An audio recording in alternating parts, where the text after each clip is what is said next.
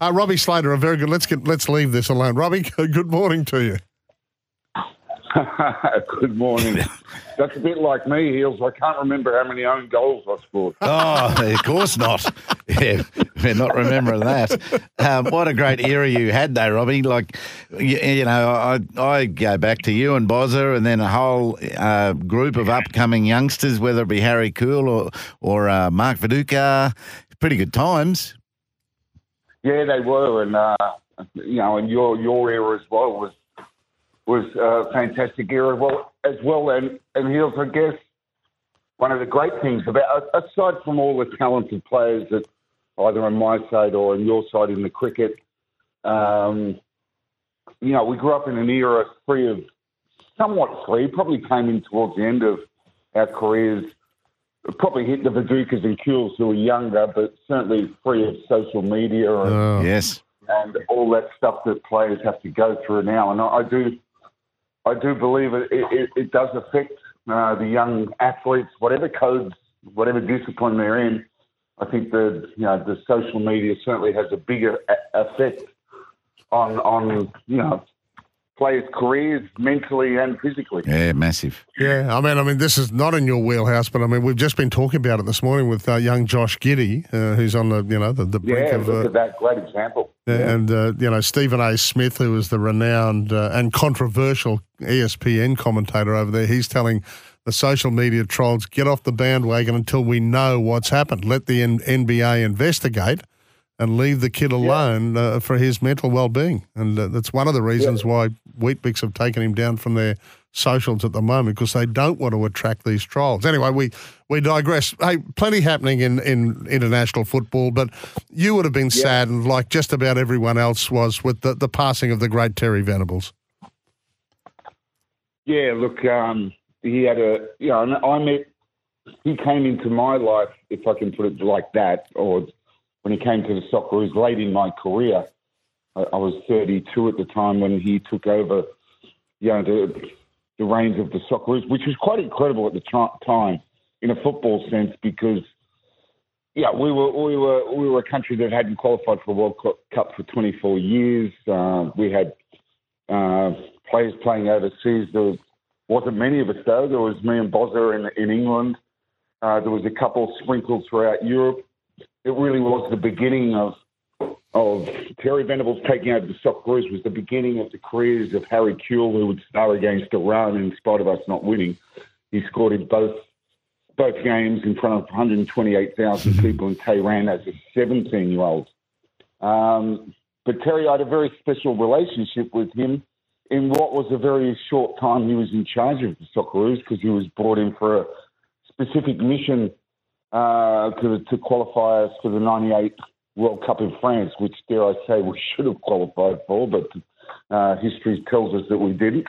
But look, he leaned towards me and Bozza in particular very early on in when he came into the Socceroos, because he knew us very well because we played in England. And obviously he'd coached England just a year before, 96. He took England to the Euros 96. That was the famous football's coming home, which of course it's still looking to come home. It hasn't come home.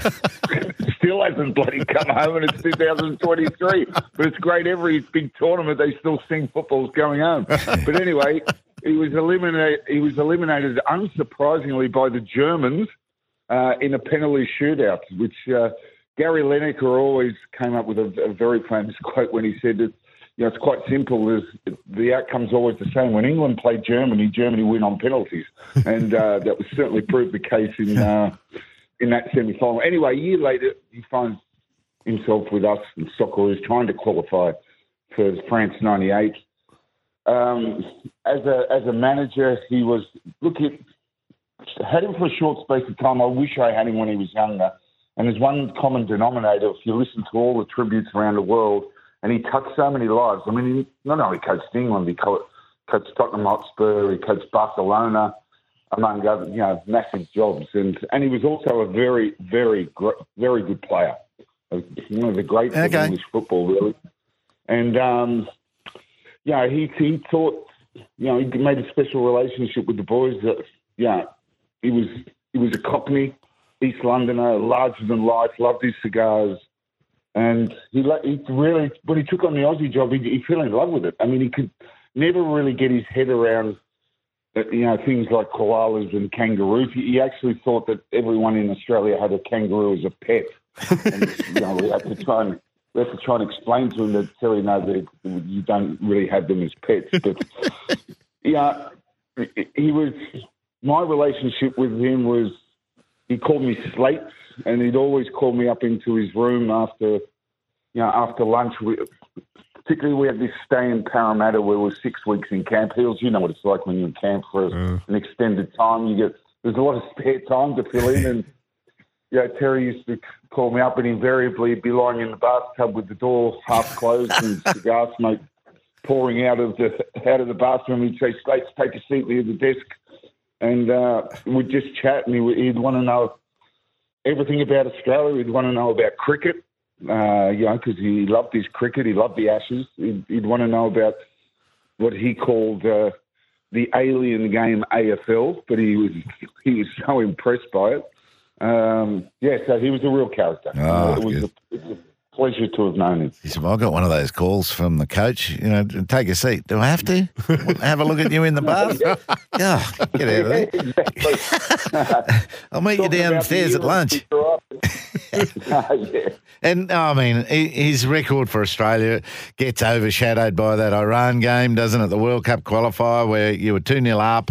Then that stupid intruder came on and ended up, going down. Or 3-3, I think it was, wasn't it? And they qualified through. So we forgot that he beat Mexico and Uruguay, didn't we? And then you lost to Brazil.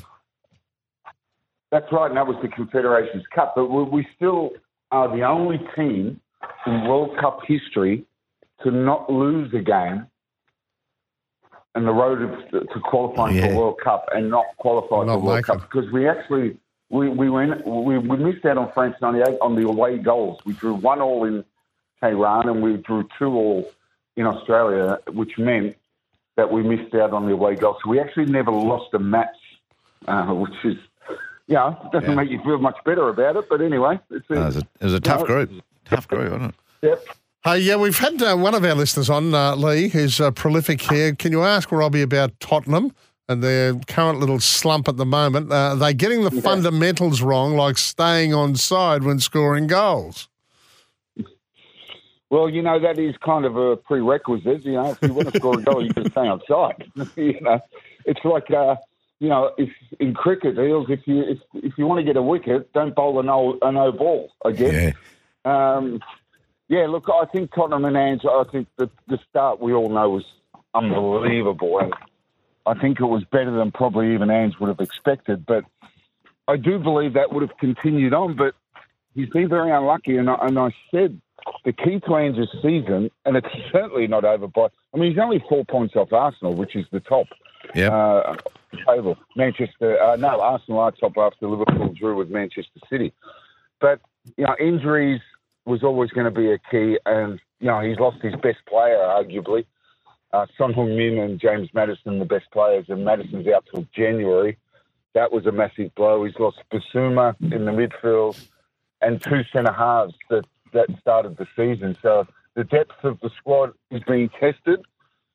And, would you say it's failing at the moment? I guess you would have to say, 3 losses months. You could argue that case, but I would argue that the 3 losses, they've taken the lead in each of those games, and they've gone down by 1 goal. So they're not far away from being what they were in the opening 4 or 5 games. So look, I think they'll bounce back. Mind you, they do have Manchester City next, which is not an easy task. No. But, have you seen any evidence of him sort of restructuring his style when he hasn't got his top squad? No, there's one thing with Ange, he won't change his style. Yeah? He's, Ange was famously asked in a press conference, what was his plan B? And he said, well, the plan B is to do plan A better. And that's Ange. That's just what he is. He's been a breath of fresh air over there, mate, hasn't he, with the media? 100%. And in spite of the losses, 3 on the bounce now, and likely 4 of, Manchester City at Manchester is going to be a big, big ask. But his press conference is still entertaining. He's cool and calm. He said, look, this was always going to be a project, long term, but he has been a breath of fresh air because he tells the truth. Yeah. He doesn't hide and away from questions, and he answers them all. Yeah, you know his squad better than we would, and exactly what's injured and what's left. What do you reckon a realistic ladder position would be for Spurs? Mate, I reckon if he gets top 4 heels, it's an amazing job. Yep. He finished 8th. Tottenham finished 8th last year. Unless he gets a lot of money in January, that's when the transfer window opens, and he's able to recruit, top-class players, which will be difficult. I think top 4, which would qualify them for the Champions League, would be a big tick. Yeah, brilliant. Huge tick. Yeah, well done. Robbie, always fantastic to talk to you. Thanks for your help right the way through the year, mate. We really do appreciate it. Thanks, Robbie. No worries, boys. Hopefully it continues next year. For sure. See ya. Cheers, mate.